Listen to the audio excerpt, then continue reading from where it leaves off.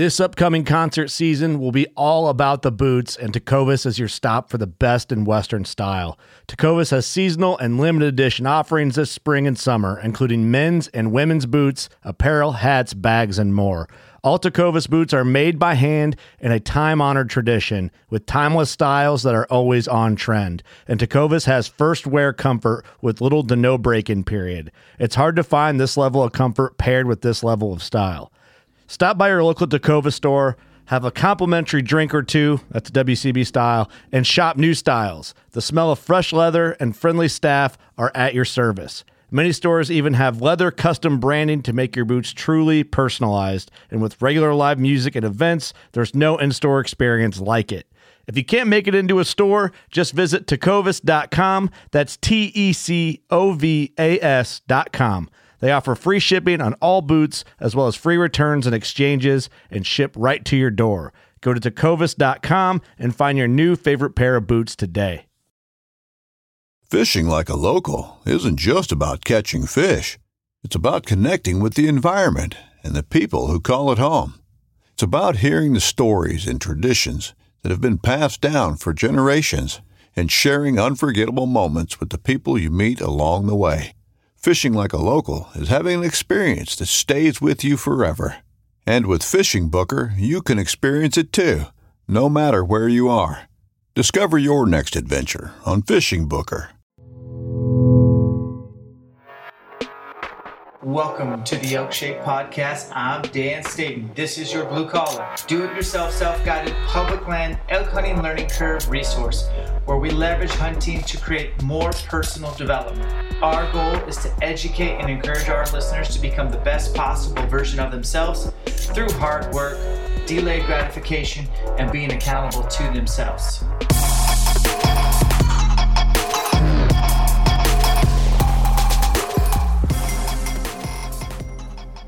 Welcome to the Elk Shape Podcast with me, Dan the Fitness Man. What's up?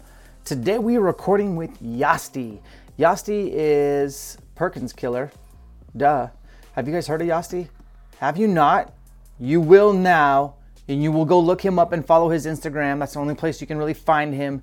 This guy has killed 23 of the 29 North American big game with a bow. He's got a lot of Pope and Young and Boone and Crockett animals. He's killed a ton of big elk, way bigger bulls than I'll ever see. And he's a very accomplished professional archer as well. Family man, humble dude out of Montana. I'm so stoked to track this guy down. I've been following his journey on socials for just about a year now, and I got brave and reached out, and he obliged, and he is here on the podcast today. Awesome, man. Super stoked. Vortex wear, clothing that you can use while you're hunting, scouting, maybe on a date with your wife. I need to go take mine on one soon. When you're working out, whatever you need, Vortex wear, guys. Check it out. The hashtag Fit for Anywhere if you want to look up some of the images on social. Discount code is ElkShape20. That'll get you 20% off.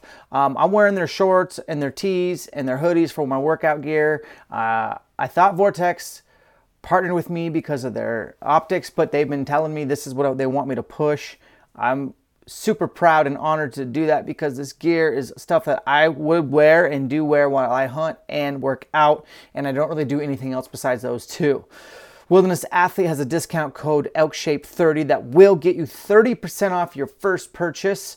They're going to hook you. I know I burn through the Hydrate Recover 2 scoops a day. I'm drinking it right now. The Energy and Focus for me is more like a late afternoon pick-me-up.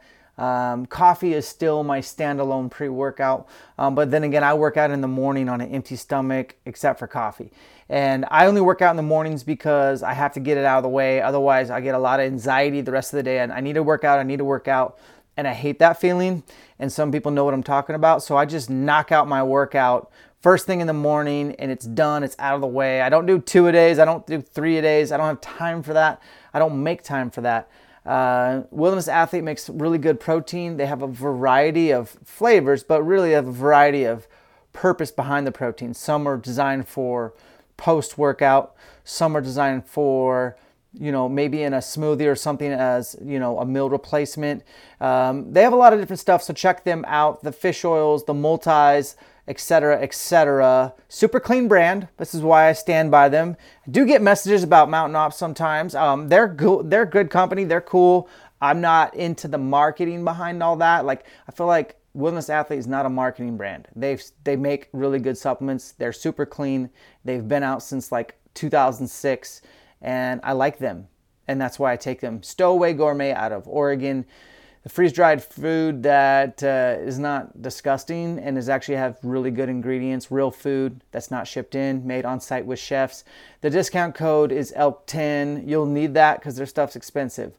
So try it. You get what you pay for. Stowaway Gourmet, discount code ELK10. That'll get you 10% off. All right. Black Ovis, I got a phone call into the man behind Black Ovis, so hopefully we'll talk about this discount code and making it a little bit better in 2021, hopefully.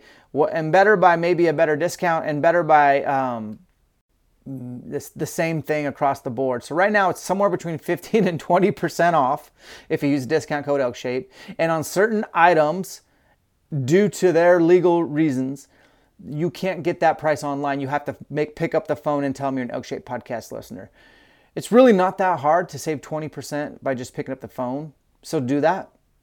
Lakewood Products makes some killer bow cases. Get the single or double. I got both. I strongly recommend you bring 2 bows to the backcountry, especially if you're hunting out of state. Look at me this year. I definitely burned through my primary bow, and I had to rely on my backup bow. So the Lakewood product discount code is ELKSHAPE 2020. Get you 10% off. Climate Sleep Systems. I don't get a commission on any of this stuff. It's just they sent some stuff. I said, hey, can you get me a code for the listeners? I want to hook you guys up. I do like their bags, their pads specifically. Pretty good tents as well. They have some good items. Check them out. ELKSHAPE 20 gets you 20% off. Bakcou e-bikes. I had somebody message me on Instagram that they can't believe I promoted or endorsed e-bikes and that were just for lazy people. And I couldn't disagree more, man. Like, there's not a thread, there's not an ounce of laziness in my body. I'm allergic to it. I despise it. But there's no denying that where legal, e-bikes are awesome, especially for elk hunting. They're quiet.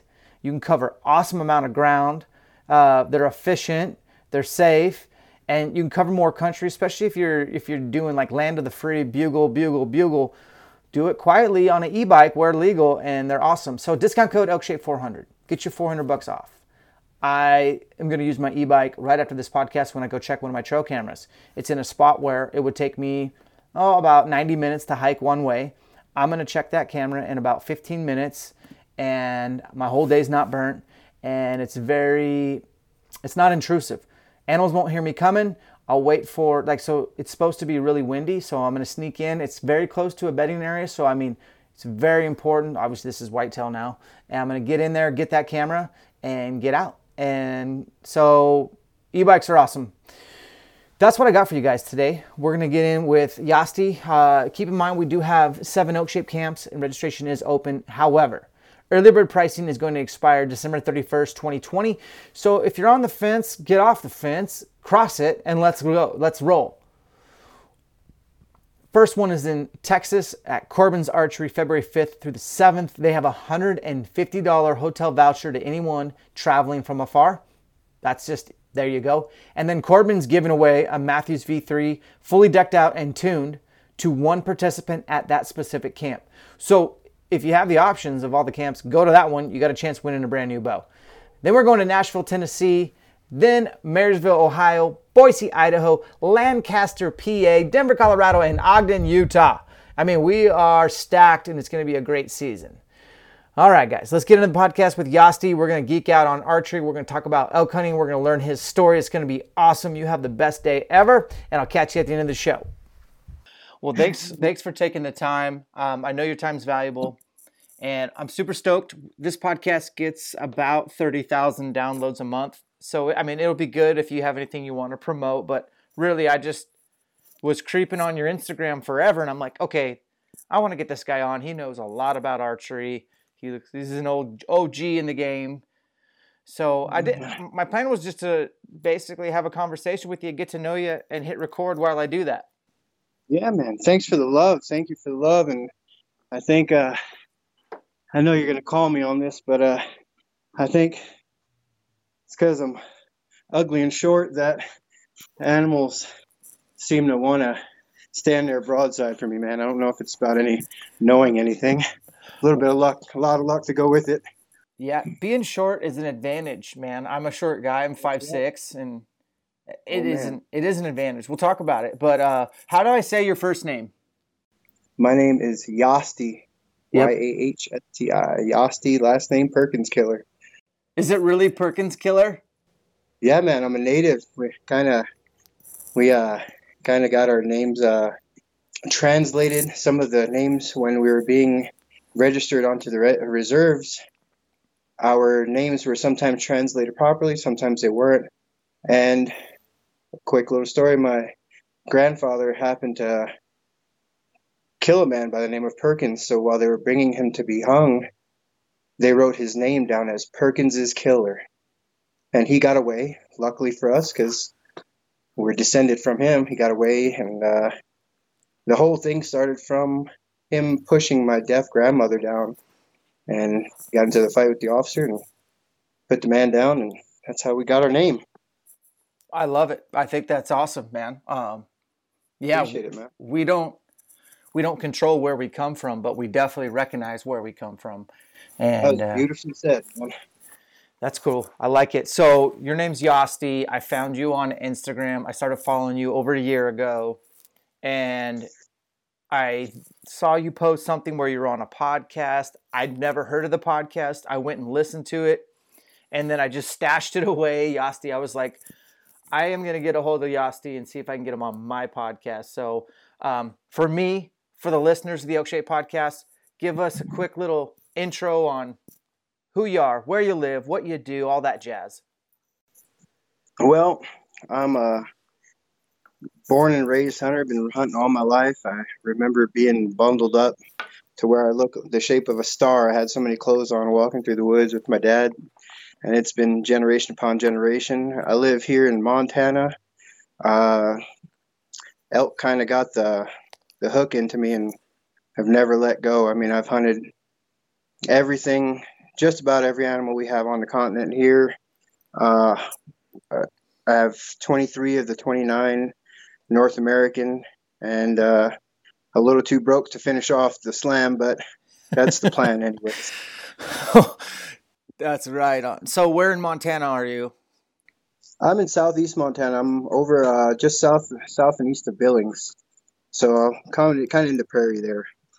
Yeah, okay. I was just over there last week. I drove through there. I was in I sniffed around Miles City a little bit for mule deer. I had tagged out in South Dakota, and I had that general deer tag, and so I was like, man, I'm going to see if I can find something to chase or pursue, and I hung out over there, and beautiful prairie country, unbelievable sunsets and sunrises, and I've hunted out a coal strip a few times, and I don't know what it is about eastern Montana sunrises, sunsets. I don't know if you guys take it for granted. Well, you probably have been everywhere, so you know what I'm talking about, but like for folks listening, eastern Montana sunrises, sunsets, I don't know what it is, but it is truly the big sky when I think of big sky. Would you agree? I would 100% agree with that. I was just thinking about this because the pictures that I had to take of the last whitetail I harvested, it was right, in that crimson time of the day where the sky is pink and orange and yellow, and I don't know of anywhere else I've ever been where it illuminates everything with that color, with those colors, changes the color of everything. And I mean, like I said, I've been to Maine, I've been to Alaska, I've been to Mexico, I've been everywhere, and it just, like you say, I'm going to have to agree with you on that. Montana has some of those beautiful sunrises and sunsets for sure. That's great. So family first, are you married? Do you have children? What's that look like? Yes, I am married, happily married for 15 years. We have 4 girls and 2 boys. And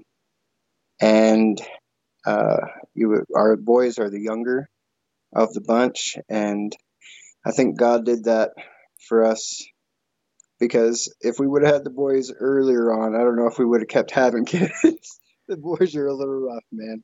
I got a little bunch of radicals for boys, but Stream. I got a bunch of right there in teenage and all the way down to 2 years old. Yeah, I only have a girl and a boy, but my son is a full-time job, and my Oh, daughter man. is smooth sailing. That's it. Facts of life right there. And then I And think everybody it'll told probably flip-flop in about 10 years when she's a teenager, but we'll see. oh man, we're just now going through that now where the girls have been innocent and loving and Mm. nothing but helpful to all of a sudden we don't do anything right for them and this and that. Well, I guess we'll see where that goes. Oh, yeah, man. So, what's your day job? What do you do for work? You hunt a lot. People ask me all the time, what kind of job should I get so I can hunt the most? I always tell them the same advice: work for yourself, don't trade dollars for hours, and you can hunt a lot. Otherwise, you will have to budget your 2 or 3 weeks of vacation. What do you do? That's well said. That's very good advice to others. I always looked at working for somebody else as I was renting a house. You rent somebody's house and you're helping pay their bills versus you owning a house and you know taking care of your own and building yourself. So I work for myself. I am a full-time hunter. I work with a few different companies that help me get places and help me to live the lifestyle that I've chosen. And I'm super thankful for it. I used to write a lot, and I used to shoot professionally, target, and that kind of got me into uh, the door that I needed open to keep going through professional archery and hunting. Phenomenal. Now, when people ask you, what do you do for work? Somebody asked me in South Dakota. I met a guy. I was packing a deer out, and he offered to give me a ride through private property so I could get the rest of my deer. And I obliged. And I said, thank you. And he said, what do you do for work? And I said, I am a professional hunter. And he was like, what? And I'm like, honestly, I don't know what I am. I am a digital creator. I do things in the hunting space. So that's what I do. But when you tell people that, like, do they ever ask, like, what does that look like? I mean, because I'm sure it sounds good on the from the outside looking in, Yasti, but like, there's deliverables. These companies want things from you. Give us a little inside look. Perfect. So you do have the greatest job, but you also have to remember that though you are self-employed, you still have partnerships with others. And those partnerships, they help you to get to where you need to be. So the pressure comes on having to deliver on your end. And that part of loving, I love to hunt. I love to be out there. I find myself forgetting, not totally forgetting, but in all honesty, like forgetting that I'm out there sometimes. I'm just taking in the moment, enjoying the fresh air, enjoying the solitude, and I have to come back to reality and realize, man, I have to deliver no matter what. So people go, "Well, man, but you hunt for a living." It's great. I'll never say that it's not great, but I also have to deliver. So I don't just hunt for joy anymore. I hunt because I have to deliver as well, so I can keep feeding my family the way I do. And perfect example of this here, I have some places that I've really learned well that a lot of people have overlooked. Other hunters of my area have overlooked. And I got into some elk this year as an example of this whole having to deliver. The bull I shot this year, nice bull, great bull. I was happy to have him. He's right there in the mid 370s, and I had him crossing. His cows were crossing a huge gulch, and I was trying to get to him. So I kept sneaking, and I'd have to stop every time, a few of his cows figured something wasn't quite right or caught me in the moment or may have caught me. So I'd get stuck, as he was raking on a tree, and I realized he was flipping out. He was raking on this tree, bugling, chuckling. I was, man, he's really changed his attitude suddenly. And all of a sudden I hear like the cheapest bugle in the world. And I look over, and what it was is he was smelling another bull coming in, and that bull finally bugled. I look over, and here's a 410-inch bull just across the gulch. And I'm going, oh my God, this is my dream bull. He's finally here, my dream bull. And I'm stuck in the dilemma of, do I take this bird in the bush? I mean, do I take this bird in the hand, or do I go for those two in the bush across the gulch? Mm-hmm. And because I'm so worried about, getting content and making sure I provide for my sponsors and my partners and everything else.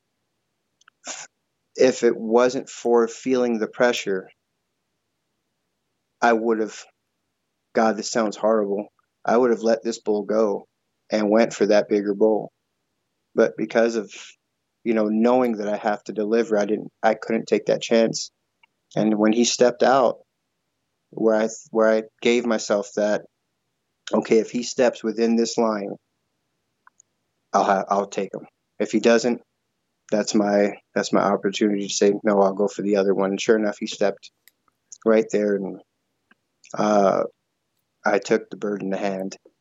But, and that's that whole pressure thing that we talk about. I mean, it sounds like I'm not thankful. Don't get me wrong. I'm super thankful. Super happy that I get to hunt. Super happy that I get to do what I do. But every once in a while, it really does, put pressure on you. Having partners, having sponsors, you change what you would have done in a hunt because you have to provide. Does that make sense? Yeah, I think that's as transparent as anyone has ever been on the subject at hand. I don't think anyone actually likes to talk about that. I'm pretty well known in my circles I'm the honest friend. I will tell you the truth no matter what, if it hurts or not. And that is a real thing to a degree. Maybe different for you than me, but there's definitely an unsettling pressure of like, so we don't know each other, but I teach elk hunting clinics, elk shaped camps for a living. And awesome. It is awesome, but this was the very first year where I had hunted for 12 days and I hadn't killed an elk yet. And I had felt pressure. I was like, how are you going to teach people how to elk hunt when you can't even get one killed? And that actually came into my mind. And I kind of stopped for a second and was like, okay, wait a second. I don't hunt for any other reason than for myself. And I can kill an elk or not. It comes down to some luck for sure, and be at the right place at the right time and being blessed. And I just kind of had to have a pep talk with myself and be like, you know what, dude, you never want that to be in your mind when you're hunting. You're hunting because this is who you are. This is what you would do regardless if your paycheck depended upon it. And so it's good to hear someone else like have that come into their mind because, people don't think about that, but it is a real thing. And 370, 410, in my world, either way, you're going to win. I mean, that's a phenomenal public land bull. And, the skill to just be in tight and to see, I've never seen a 410 and 370 in the same frame ever. You know what I mean? So that's credible. That was a first for me. That was a first for me. That was definitely a first. And that's only the fourth 400 plus inch bull I've ever seen in my life. I've been doing this since I was a kid. Yeah. And only the fourth, honest to God, 400-inch bull I've seen. The fourth one I've only seen in my entire life in the wild. And, I mean, that's something that, that's a loose statement. You always hear guys say, oh, man, he was 350. And you're like, you see that bull and you go, oh, he's about 310. But to actually, see a 400-inch, a true 400-inch bull I think is a feat in itself, Yeah, I've only seen one, and it was way early in my hunting career. And I watched him go into Yellowstone. I was hunting the border of Yellowstone and Wyoming in like 2007. He had about 100 plus cows. We didn't know what we were doing, and we totally boogered the situation and watched him go in there. And it's incredible to see something like that, the magnitude. One thing you mentioned said you've been doing this, since you were little. How did you get a bow in your hand? And take as much time as you need. Tell me about your journey, because I know you're really technical into your archery, especially you shot professionally. Like, that says enough for me. Take me through that journey. Okay, so my dad, luckily I say luckily because I feel it's such a blessing to come from a family that has been hunting. That and appreciate where your food comes from more than ever. And I truly feel that.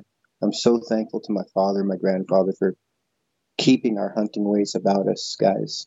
And I started archery hunting when I was 11, and my dad put a bow in my hands, and playing around, I'd try to shoot anything at any time that my dad allowed. My dad always had the big thing where if you shoot it, you have to eat it. And I remember I chased a rabbit around in our yard up at our hunting camp for probably 2 days. And I'm surprised he ever hung around, because I missed him 50 times if I had missed him once. But finally got the rabbit, and I'm thinking, oh man, I got my rabbit. And, buzz a bum. Okay, well, what now? My dad said, well, you got to skin him. Got to eat him. And I remember that from that point, wow, Dad was serious. You eat anything, that has given you its life.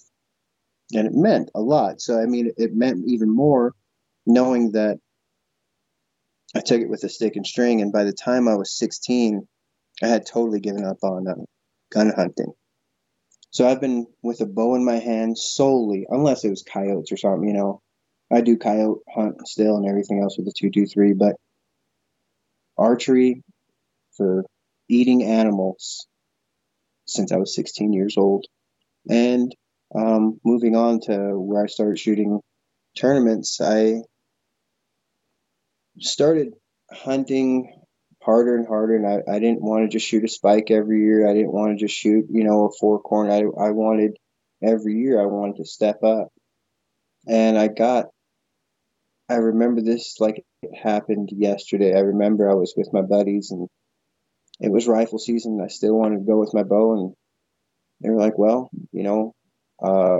we'll drop you off on top of the coulee here. And if you jump anything, you're going to push it right down the coulee to us. So basically, I was the bird dog on this day. And I remember getting out of the truck. Chuck Adams was and is my hero. I shot Hoyt. Oh, I can't remember the name of that bow. It was a finger bow. It was a nice 42-inch bow, and whatever it was, I shot fingers, aluminum arrow, anything Chuck Adams was doing, I was doing at that age. And I remember, I couldn't hear the truck anymore, and I started moving towards the coulee. I was about a quarter mile from the coulee, and I got about 300 yards from the road, and all of a sudden I see a fork move behind some greasewood. I was like, all right, there's a buck right there, right on. I'll show these guys, thinking it's forkhorn. And I keep slipping up. Thank God I didn't see the rest of them, because I would have never made the trip there. So finally I get to about 60 yards, and I had one of them cheap original Bushnell monocular doubled in the front rangefinder 400s. That thing was as big as a set of binoculars today. And I remember ranging and going, all right, cool, I'm getting close. I'm getting within shooting range. And all of a sudden he moved his head again. And that was just the front fork that I had seen. And I remember my legs shaking, and I couldn't stop shaking, and realized it was a big buck. And I got to within 52 yards of him. I remember the number. I'll never forget the number. And I said, I'm going to stop, because I'm going to blow it. I can't get any closer, because I know I'm going to mess up here, and I can make this shot. And right when I knelt down, I don't know if he got up because I had moved too fast or, I was just a kid. He got up and he was stretching his front end. And I remember drawing my bow, and I remember watching the pin. I've never, till this day, I don't think I ever remember seeing a pin shake. Your pin moves, but to see it shake there's two different things. I remember seeing my pin shake, and I put it center ribs. He was slightly quartering away. I put center ribs on him, and it took about 10 minutes for that arrow to get there, I think. But it's so slow, shooting fingers with a short draw. Like, that thing took forever to get there, and it lobbed into the opposite shoulder, and he went 40 yards and tipped over. And he ended up grossing 197. And that was my bird dog buck. Good Lord. And I remember the boys coming back. They had like a 3x8 and another deer. And you were supposed to meet us down there. What happened? Did you get one? Yeah, I got one. Oh, cool. Right on. Is it a good one? Yeah, it's a pretty good one, I think.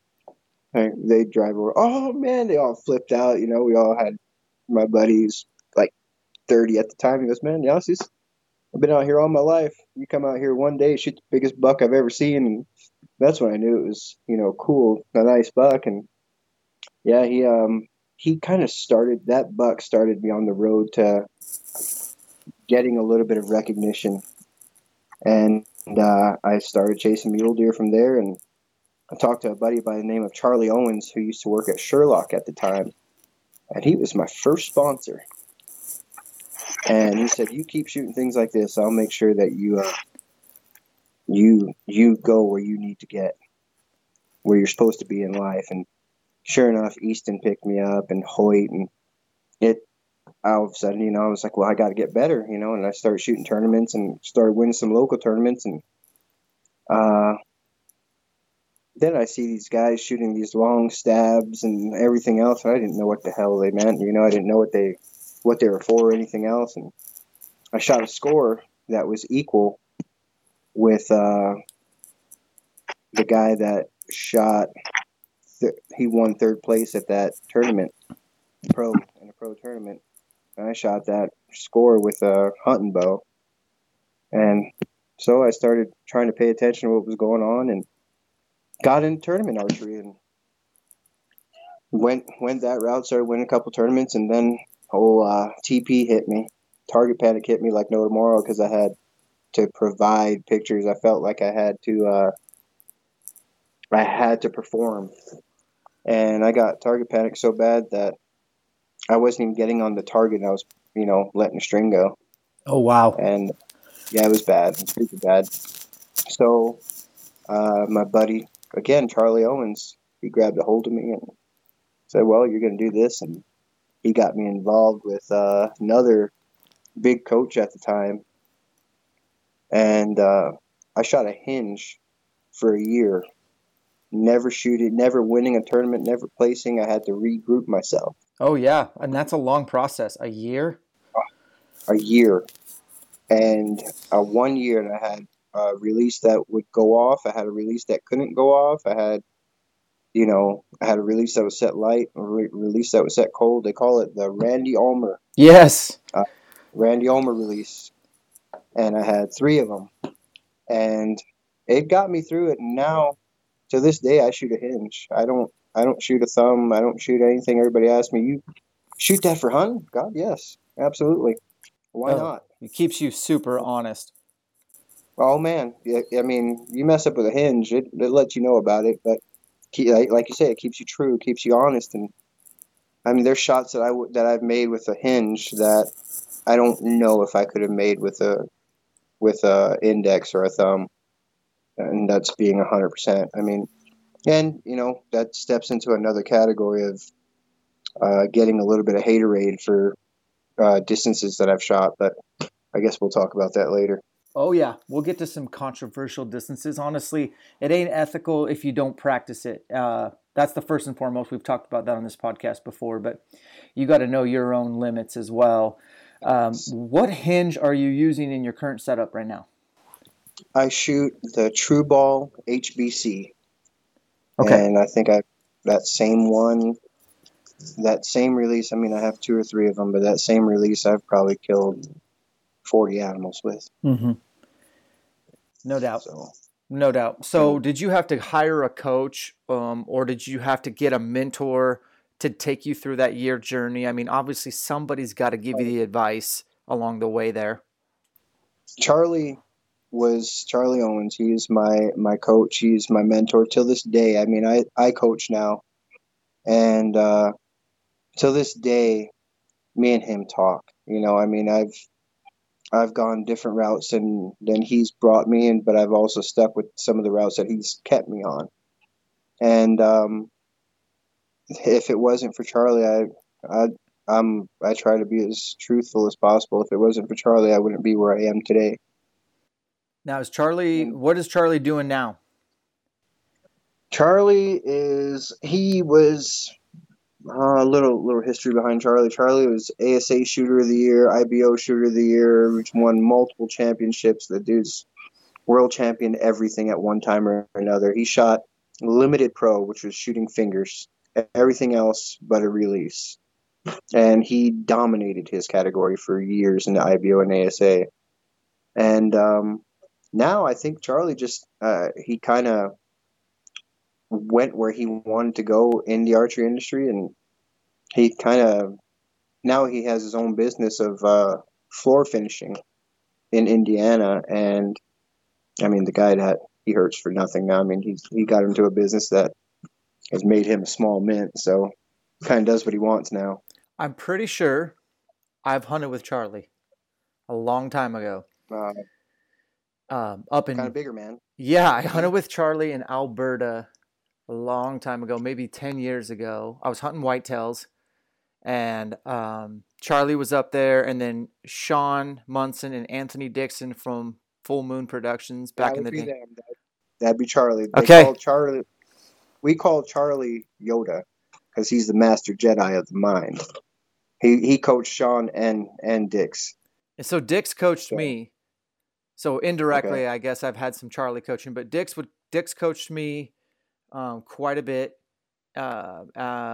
Just coming up, those guys took good care of me, and Charlie shot a really nice buck on opening day, lucky as hell, and he hung out at camp all week while my dad and I grinded it out. We didn't get anything, but yeah, I've shared camp with Charlie.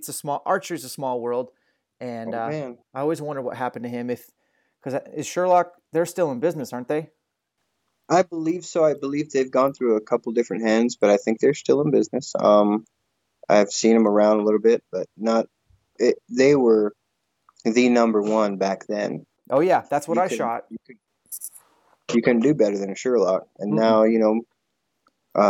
the world rotates no matter what, so you got to stay with the times. And I think I think Sherlock's still a great site. I just think that there's companies that are a little hungrier right now. Mm-hmm. You know, that's all it is. Yeah, that's crazy. I didn't know we had that kind of common thread. But yeah, Anthony Dixon definitely used to coach me, and he was kind of my first exposure to coaching. And the poor bastard had to coach a kid who really taught himself all the bad habits. No one ever taught me. And so I always tell people on this podcast or at my camps or whatever, if you're just getting into archery, go get a coach. Like, pay the money, get some lessons, and know that you're going to have to mitigate target panic down the road. Everybody will. And if you have a coach teaching you these really good basic fundamentals, they never change. They never go away. And so I'm jealous. That's cool that you had a Yoda.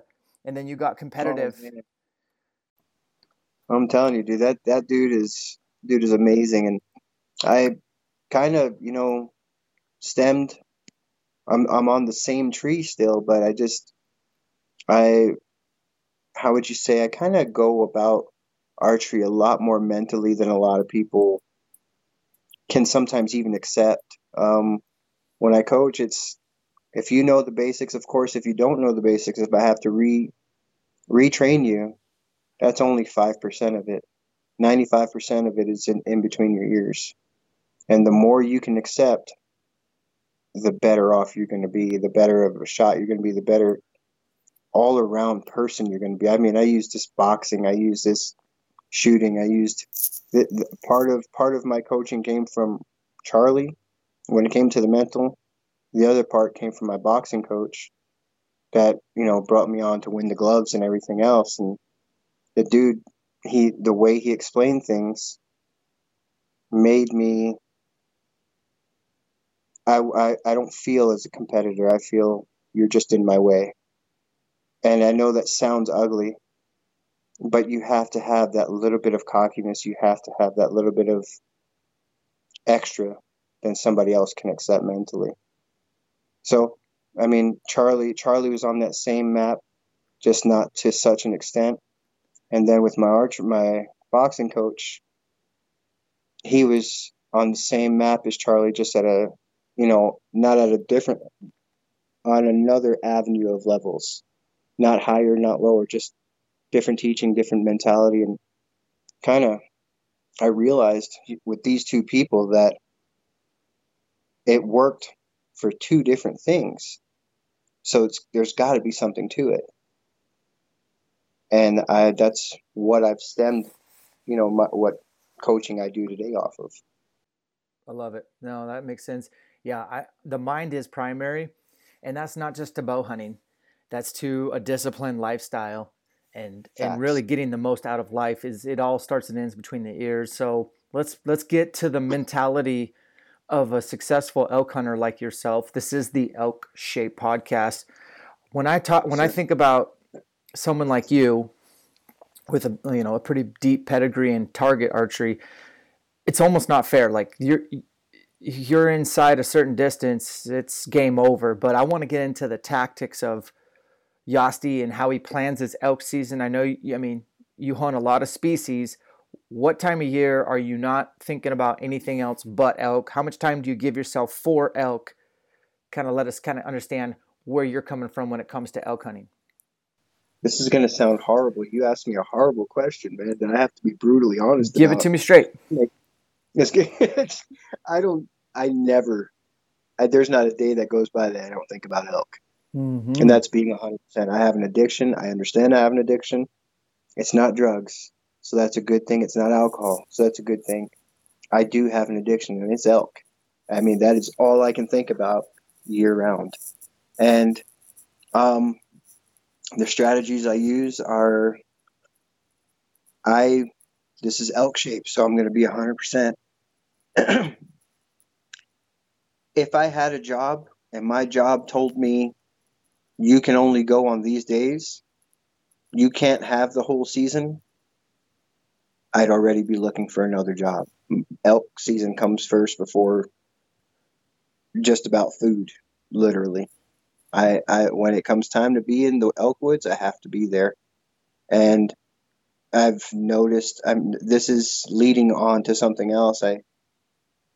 It took me all these years to come to realization when the best time to be in the elk woods is. Of course, anytime you're in the elk woods, it's the best time. But if someone were to ask me what were the most important times of being in the elk woods, I'd have to say first week, where everybody is like, I didn't see anything, I didn't hear anything. I'll get to that in a second. And third and fourth week are amazing to me. Second week, where everybody's like, oh my God, but the rut's taken off, but this, but that. I find there's a lull in there. It's a little bit of a lull where bulls will come out of the hills because they'll get that first sweet smell. It's not quite the smell that they're waiting for, that they're yearning for, but it's enough smell to get them out of the hills to start coming around the cows. And that's usually around the first week of our archery season here in Montana. The second week, yeah, they're around, but they're not as, they're like, oh man, I came down here a little too early. They kind of lose interest. So true. You are preaching gospel. This is gold. Oh, man. Keep going. And people go, well, don't you think, well, the book says. I don't care what the book says. I know what I've seen with my own eyes. I know year to year that yes, I've done okay in the second week of season, but that first week is amazing to me. And I'll go through the weeks with you here. So first week, I am the guy that everybody hates because I'm waiting to see all these elk get pushed around. And I'm waiting for the cows to get pushed. The most important thing is you follow the doe, eventually you'll get the buck. You follow the cows, eventually you'll get the bull. And I'll watch all these hunters start coming in from out of state and all the local hunters. They'll start glassing them from the road, not realizing that they're little by little pushing them. Elk have the eyes of a human, the smell of a bear, and the ears of a mule deer. They are the perfect, prey. They are the animal that will give you the most headache, period. And they can travel country better than any other animal I know. So I wait for the pressure to start happening. I wait for these elk to start leaving private meadows earlier. And I do this where most people go, no, that doesn't work. Oh, I've done that. I'll knock on a door and say, hey, good afternoon. I live here, blah, blah, blah. I'm not asking if I can hunt your place, but I'm asking if I can access that bunch of public land behind you. I don't want to hunt your place. I'll fix a fence. I'll change your tire. I'll do whatever I have to do just to cross this line, whatever it is. And a lot of people go, well, that doesn't work. The worst they can say is no. And that's the biggest thing that a lot of people are just, they can't, hear no. Well, I've been denied a bunch of times in life, 9 times out of 10, they're going to say no, but that one time they're going to say yes. Or I have a little honey hole here that has about 6 foot of access from the road that a lot of people overlook. 6 foot of access is it's like 6 or 8 feet of access. A piece of public land that touches the road. That if you don't stream down on your Onyx maps or on your base maps shows it even better. If you don't stream down on it, you would think it doesn't touch the road. I've had 100 guys pass through that spot where I've killed 1, 2, 3, 4 bulls all over 360. Good Lord. On a piece of ground that touches the road, that drivers that are looking for, those access points have driven right by. And it's not the biggest piece either. It's a section. And they're, oh man, the elk will be on and off there before I can even get set up. I'll take that chance, So I wait for hunters to start moving the elk around quite a bit and figure out where the elk are aiming towards, leaving, they're pointing towards another area, whatever. If I can find access into there, that's where I'll be. And I don't call whatsoever. I call. The only time I call is to stop the animal. I don't bugle. I just read an article that totally goes against everything I'm saying right now. But this guy wrote about giving animals too much credit for what they can contemplate. And I honestly believe that I've seen animals go, man, that I've been there before, and I know there's something right there, and I know that thing wasn't there before, and they go another route. So when you're in the woods 200 days a year, 175, 200 days a year, you really get to watch animals in their natural state, and I've watched them do it too much to where I have to give them the credit to where I think they really can think. It's not like we do, but they dang sure know when something's not right. They dang sure know that this article had something to do with whitetails being scared of their own shadows. I don't know if that man's ever stepped into the Western United States, because deer live out on the prairies. They see their shadows all the time. And he meant that in a literal statement. I've seen whitetails spook from their own shadows, and that's why they stay in the shade, this, and that. I'm like, man, I totally disagree, bro.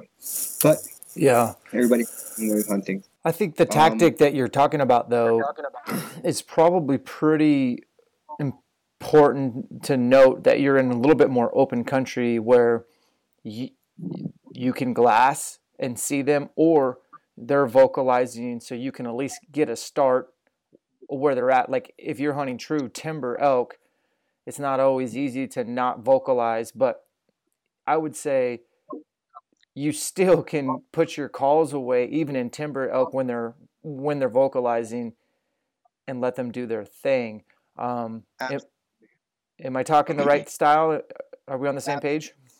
You hit the other side of the page that I was wanting to get to, that I completely forgot about because I started talking about so much of this side of it. But you're absolutely right. Now, I used to guide. I guided forever on public and private land. And sometimes, you have to change your tactics. I had clients always go, well, why aren't you calling? Because the elk aren't calling. So, I mean, yes, it works sometimes. You get them to start bugling, you get them to locate, you get them, all right, okay. Oh, it is time to bugle. It's right at first light. Okay, yeah, I'll let him know where I am. Elk will let each other know where they are, give themselves their buffer zones. And it works. But there's times where people go, man, I didn't hear a single bugle this morning, and I bugled 50 times. And it's like, you have to stop bugling and start listening. I don't just listen for bugles. I mean, you're telling people, look, man, calling's cool. It's sexy. It's what we all sign up for. But truly, listening more. I mean, I just couldn't agree more with everything you've said so far. I hunted for August 30th till September 28th. I took a week off, and then I hunted one day in Montana. So I killed 3 bulls this year, but there was like insane elk hunting the first week. I mean, just as good as you described. There was an undeniable lull that lasted, honestly, almost 2 weeks. And then the back end of September was phenomenal. And then, I hate talking about this publicly, but early October is absolutely my favorite. But man, you're as bad as I am. October's my time. And I hate sharing all this, but I at the end of the day, my success won't get in the way of your success, and your success won't get in the way of mine. Like, I don't mind showing my cards to the listeners. That's why they join in, because I want them to be successful. Absolutely. I mean, as hunters, we owe it to one another to, be happy for one another, and, hope for success on one another. Envy and jealousy, there's not enough time in the world for that. There's not enough space in the world for that. I mean, you have to keep hunting happily. You have to be happy. People have to be happy around you. Those guys that get to that point of, oh man, he got another one, or not being just genuine, and genuinely kind. I mean, that's part of what's hindering our sport today. And I'm just being 100%. I mean, I know that's not a topic that we were on, but it's true. It's the truth. It's the truth. So if you had to pick 3 days in September and 3 days in October, and they don't have to be consecutive, look at your history. Give me 3 days in September that you would hunt. 7, 8, 9 of our season sometimes in September in Montana, depending on the year, it starts the 3rd or it starts the 7th. Right.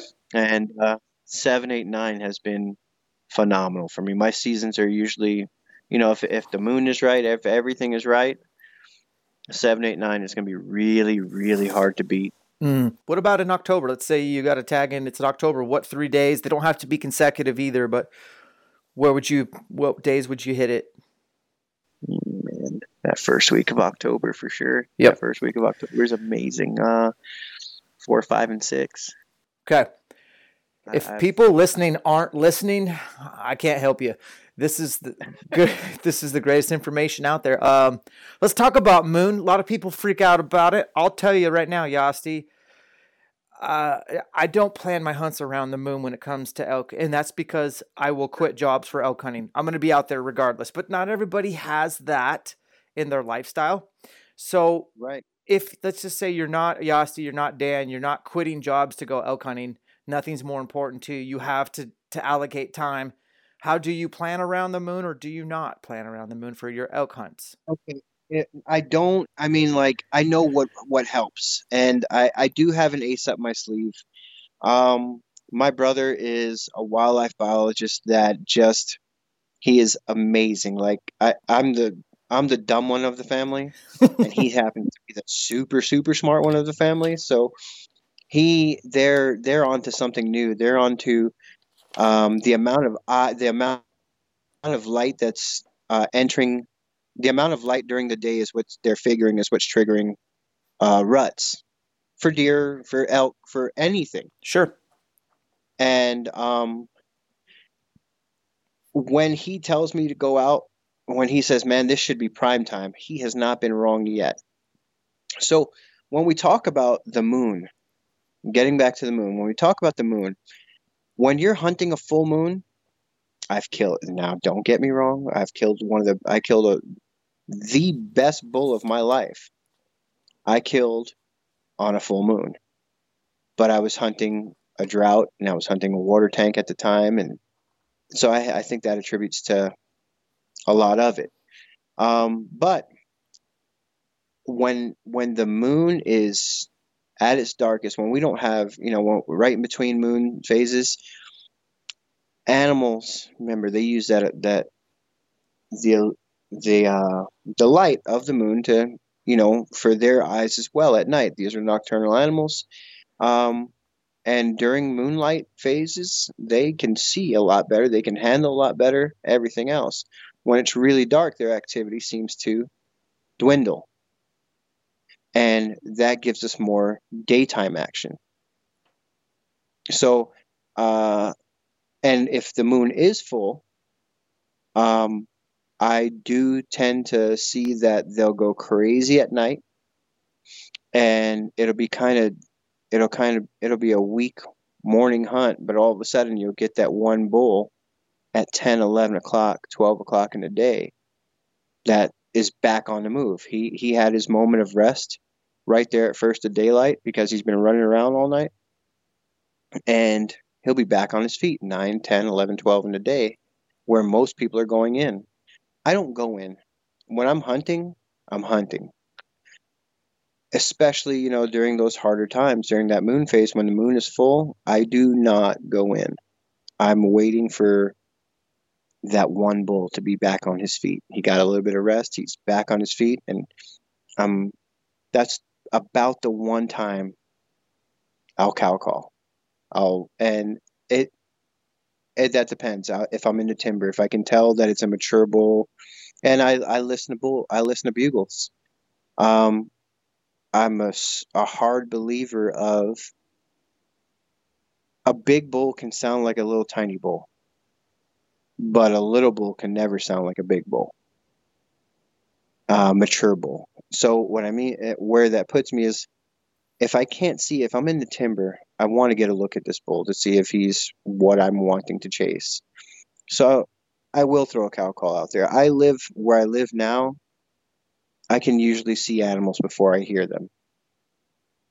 And that's a big help, but it also is a hinder because you don't have the cover to move all the times that you need it. Getting back to the moon phase of it,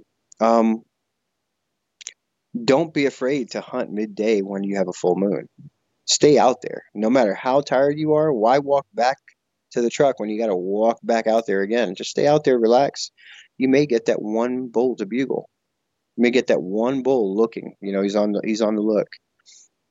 Mornings on a dark moon, when in between moons, mornings and evenings are amazing. I've never had it different. There's never been an anomaly of it not happening. on a in between moons, I'm always going to be there morning and evening, no matter what. Got it. I love it. I want to get into a little bit of technical archery because I would be disappointed in myself if I didn't talk about it with you. And so I'm going to go right to it, Yasti. Right now, it's November. You have to shoot your bow probably every day. I think it's just a way of life for you. What's the best way to go out your back door and do a session to where you're not just mindlessly flinging arrows, but there's a purpose to your practice? Here's a perfect challenge. I just started this year, and it has improved my shooting exponentially. And I'm sad that I didn't do this 20 years ago. This is going to sound weird, and I hope it does. I hope it catches somebody's ear in a better way. When it's cold outside here in Montana, I mean, we've already had -6 this year here at the house. So it gets cold. I mean, and I don't have an indoor range. I do have a great outdoor range where I shoot out to 160 yards. But when it's really cold out, I have 8 yards in my house to shoot in. And I use that 8 yards. I use 5 of that 8 yards to shoot each and every one of my arrows through paper. So paper tuning, right? I paper tune my bow, and I'll index every single arrow. So what that means is I'll paper tune an arrow, right? Or I'll paper tune 3 arrows to make sure I don't have one anomaly arrow. I'll make sure I get 3 bullet holes out of those 3 different arrows. And if I don't get a bullet hole out of one of those arrows, I'll spin the nock. I shoot a 4-fletch, so I'll spin the nock a quarter twist and see if it changes its hair. Twist it again, see if it changes its hair till I get a bullet hole. If I have those other 2 arrows bullet hole and that one arrow doesn't bullet hole, I scratch that arrow. That arrow doesn't make it into my quiver. And the only thing that does make it into my quiver is every arrow that will index to paper tune. Once I paper tune every arrow, I'll take a silver Sharpie and I'll mark the top of the nock and the arrow to show where this arrow indexes so I can put that arrow on the same every time, right?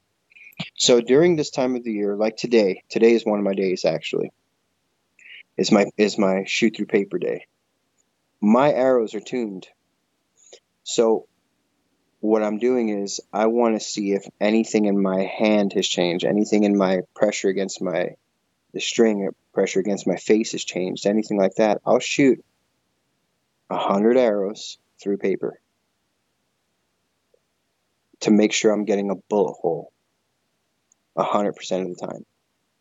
And me knowing that those arrows are indexed, they're paper tuned. All the other arrows have paper tuned. This arrow is one of the arrows that have paper tuned, and I shoot a tear, a bad tear with that arrow. I know it wasn't the arrow. I know it was me. So I'll make sure that I'm creating the best repetition I can in my shot form, in my shot execution by doing this. Yeah. It's the work. It's a heck of a discipline. It's hard. It's like watching paint dry. But my groups have tightened yet again at distance by doing this.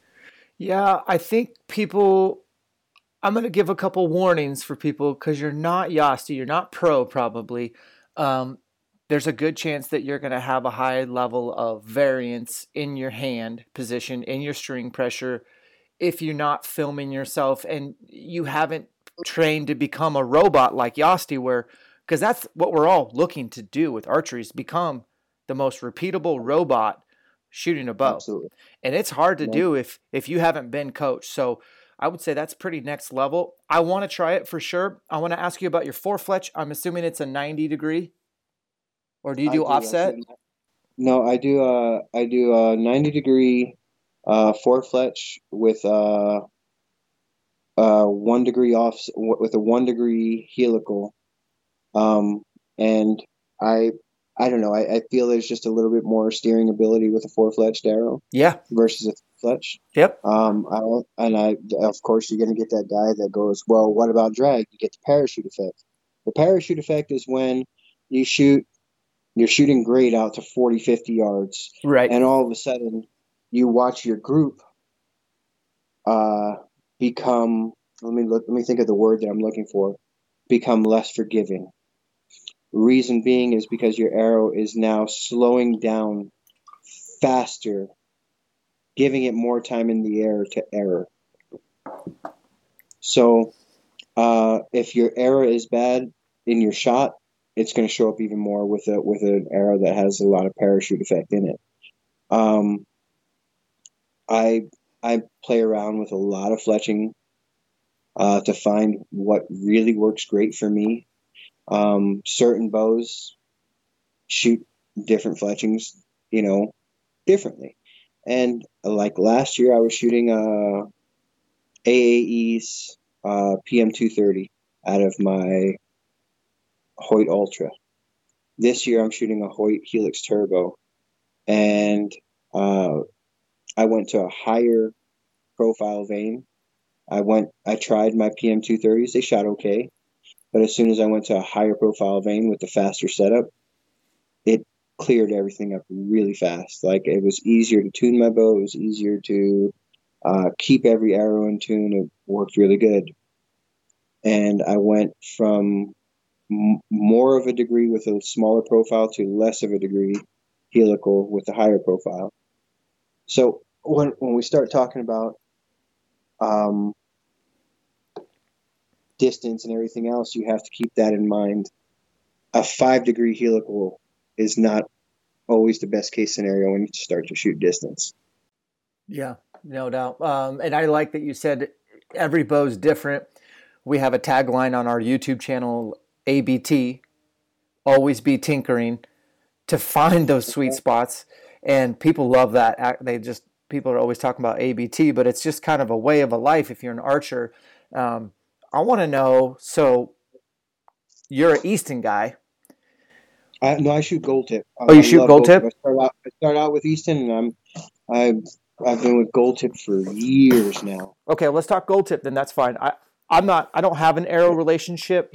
I've just historically shot Easton, and slowly over time kind of graduated from Full Metal Jackets to the Axis, and I'm sure you're familiar with that. And so it's kind of where I'm at, but I'm not married to any arrow brand. I'm just a tinkerer of sorts. But let's talk about your setup for elk, since this is elk shape. Let's talk about your arrow choice. Geek out, give us all the deets. Obviously, FOC a little, we can talk about that, but the spine and any extra components you put to your arrows. I love the indexing you do, but let's hear about your arrow setup and the business end for elk specifically. Okay, so a lot of people are going to want to hang me for this. I've seen the noose a few times. Don't worry about it. I'm used to it. I shoot a mechanical. Okay. I do. I shoot mechanical for everything. Which one? And I shoot Severs 1.5. It's not because I started a relationship with them this year.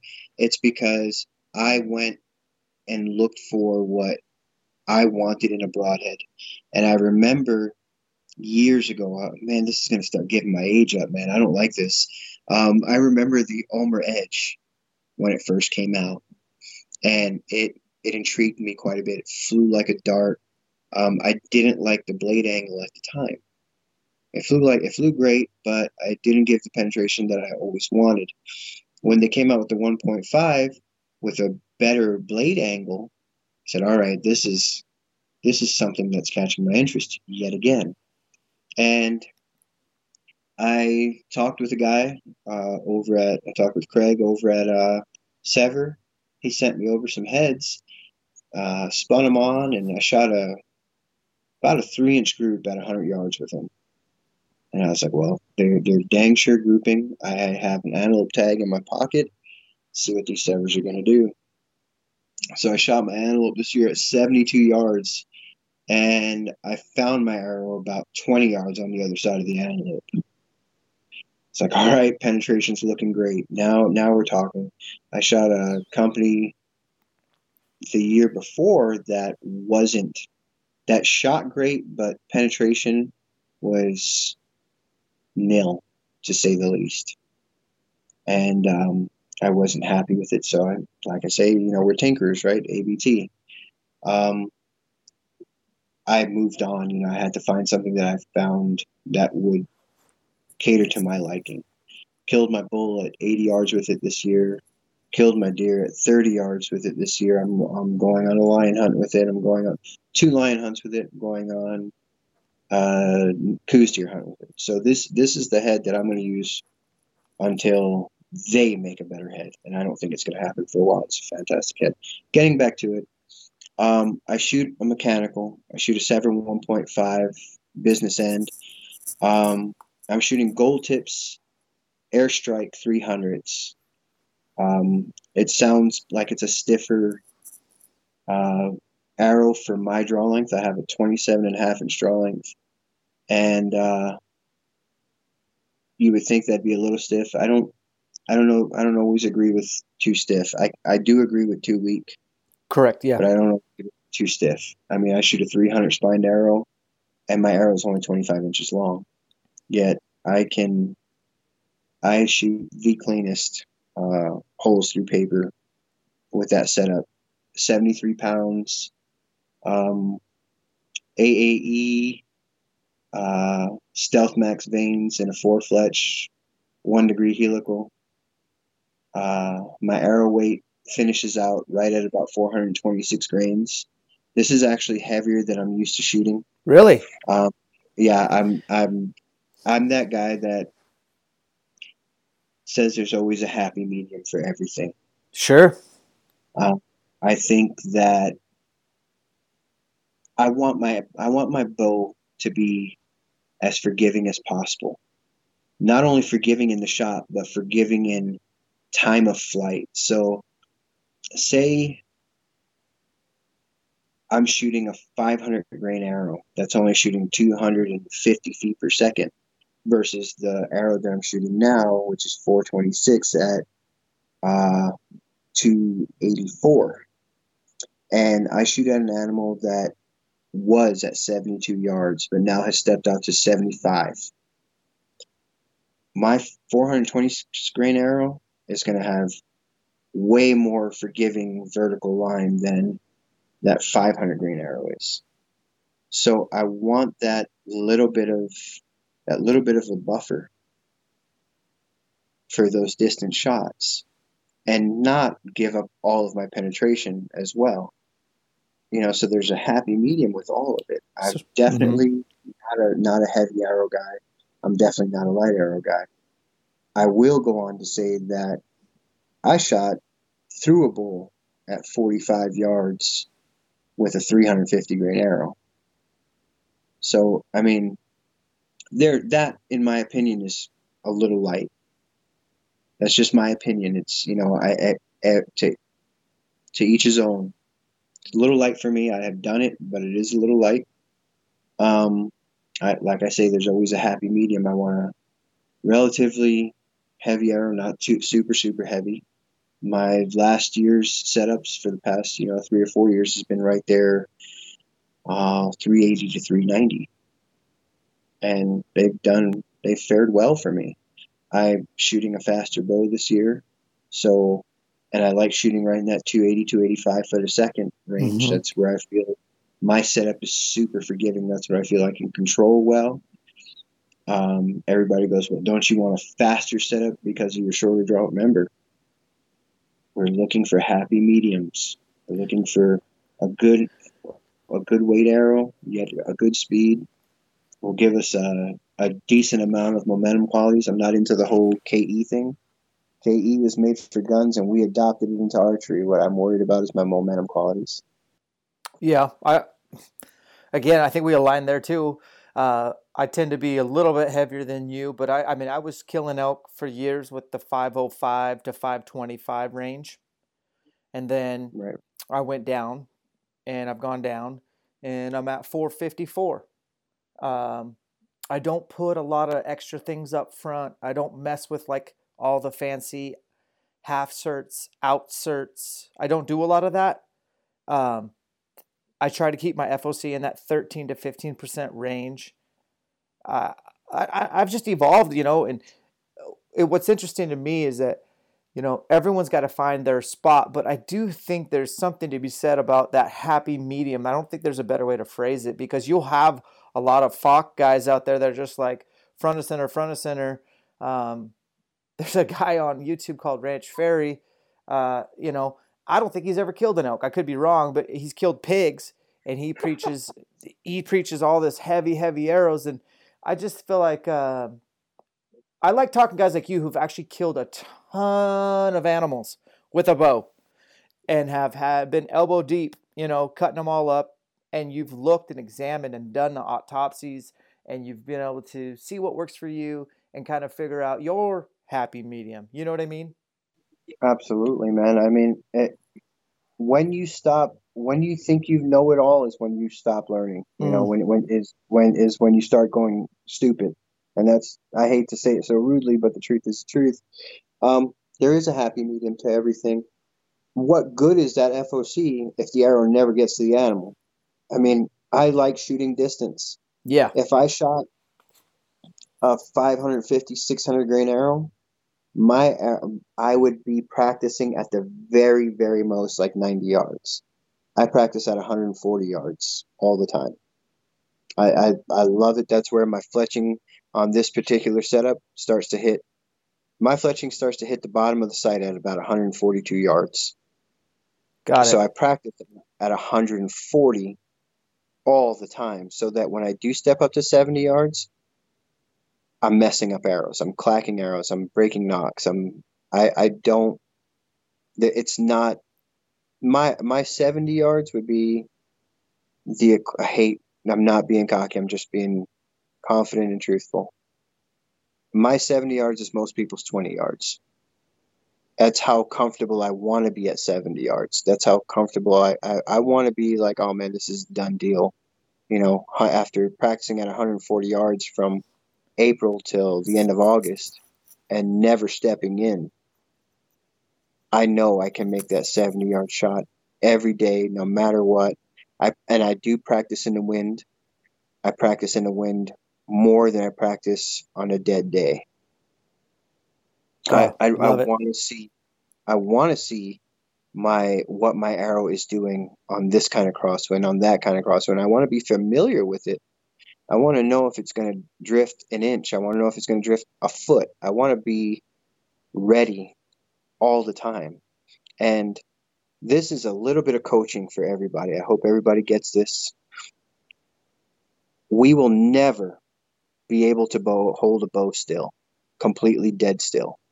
Our objective by using stabilizer weight, front weight, back weight on our counter bar and our straight bar, is to help slow down that movement. But we're never going to be able to hold that bow dead still. And I'm thankful that we're never going to be able to hold. The only time you can hold that bow dead still is if you're dead yourself. So as long as that bow is moving, I know I have a pulse in my body. I know I'm happy to be on this side of the dirt. So I'm happy. I use that as happiness. I use that, the mental side of it. I use that as, man, I got movement. I'm good. I'm still alive. I'm here. I'm smiling. Keep going. 2, we have to accept the movement. Accept the movement. The more you can accept movement, the easier the shot's going to break. What the wind does for me is lets me understand that I am human. The wind lets me understand that I am here because I love to feel the wind, because I love to feel the elements around me. I'm going to use that energy. I'm going to use that feeling to make this beautiful, perfect shot. And when people start accepting that is when they're going to realize, wow, I don't have to hold it completely still. Wow, I can make this shot. Wow, this is a different way to think. Oh, that's good stuff. Our last question for you, Yasti. I know I've kept you over an hour. No worries, brother. No worries. I want to talk about your sight of choice. I'm really curious are you that single pin guy, since you can slide out to 140? What are you using? Give me the deets, the pin size. You can talk, if it's a sponsorship, tell us who you're sponsored by and why you use it. I am currently using a TrueBall XL 5-pin slider. My bottom pin becomes my floater pin. So my top pin is 30 yards down through 70. So 30, 40, 50, 60, 70.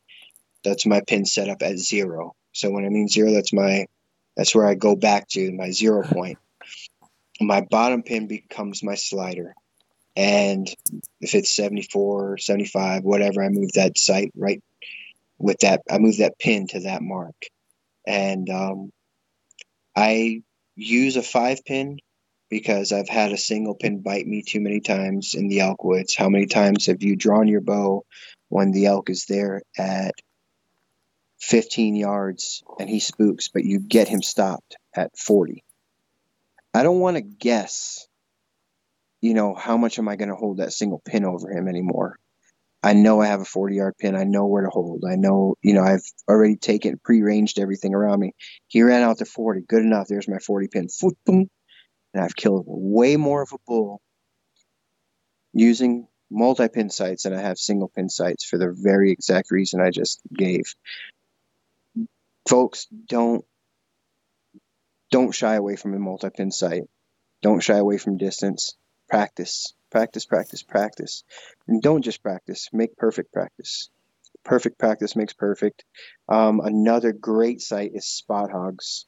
Spot Hogs Hogfather is amazing. You have a third axis adjustment built into it. That little hairline, that wire in the middle of that sight, you can use that to see whether your third axis is on or off. You go to the corner of the house, line that string up, that line to the corner, where the corner meets in your house or wherever, angle down, make sure that line is in the middle of the corner, and look at your level. If it's off, your third axis is off. It's a built-in third axis. It's one of the best sights ever. I don't even have one, but I've used them before. Love them to death. That is the best free promotion I think I can give for a dang sight company, man, because it's the truth. I'm not going to let, I'm not going to let the truth be hidden just because, somebody wants me to say something else. The truth is the truth. Spot Hog makes a fantastic sight, and it's the most durable sight on the market, probably. I think that's the definite truth. I mean, they're built for war. On your TrueBall XL, what's the third? I haven't touched one, and I'm more familiar with Black Gold and Spot Hog than any other sight manufacturers. But I know a lot of professional shooters use TrueBall products. What's their third axis adjustment like on that sight? It's very easy to adjust. Very easy to adjust. It's your head, your sight head moves in and out to allow for third axis adjustment. I use a Hamskea third axis adjustment to help, and that's the truest third axis adjustment piece on the market. I don't care what anybody says. It really gives you the truth of third axis, and that's something that I think a lot of people need to be educated on as well, what third axis really is. I don't know if you want to get onto it on at another time or whatever, but we should probably talk about a little bit more technical stuff whenever you do have time. I do want to do a full episode on technical archery. If you want to, I think we should bring you back. I will say we do third axis adjustment in person at every Elk Shape camp because it's something that gets overlooked. And it seems like a lot of shops are busy and it's turn and burn, and they don't make the time to address it. But you've already given away so much gold in this podcast that I have to say, everybody stop, go digest this, listen to this one twice is what I would suggest. You're looking at a lot of experience in this guy, Yasti, and I don't know. I've done a lot of podcasts, Yasti. You're a wealth of knowledge. You got a lot of experience. I like your style. Having me. I really appreciate it. Like you say, you follow me on Instagram. That's every once in a while I do give some little things on Instagram. I think it's Yasti PK, is it not, or something like that? Yep. I don't even know my Instagram. How bad is that? I'll put a link in the show notes too. So everybody, if you just check on the show notes, I'll have a link to his Instagram. And that way people can follow along. And if you're not following him, what are you doing? put out some really good content. Where else can people find you? I just got scolded by partners for not having what do you call it? We talked about this a little earlier about giving out secrets and giving this out. And I always thought by posting a picture, people were going to know where I hunted. I've had people follow me hunting. So I was kind of coy about it. And I just started my Instagram not long ago. That's all I have. I have Instagram, man. And I just got scolded by partners and sponsors for it. So now I do have an Instagram. I think it's like Yasti. What is it, man? I just don't know. I don't even know how to find it on my phone. What is it? Yasti Perkins Killer Official is what it is. But yeah, I mean, I apologize for that to everybody. I just, when you have people following you to your hunting spots, it just kind of makes you shy. And I do have something now. Every once in a while, I'll put something on there, like little tips here and there. And I do shoot a lot of distance on there too. So if you want to watch me lose some arrows in the air, you're welcome. Right on. Well, guys, I hope you enjoyed this podcast. Yasti is definitely an awesome resource and super humble guy for how amazing of an archer. And he said it, man. It's all about continuing your journey. And remember, separation is in the preparation. We will catch you on the next one.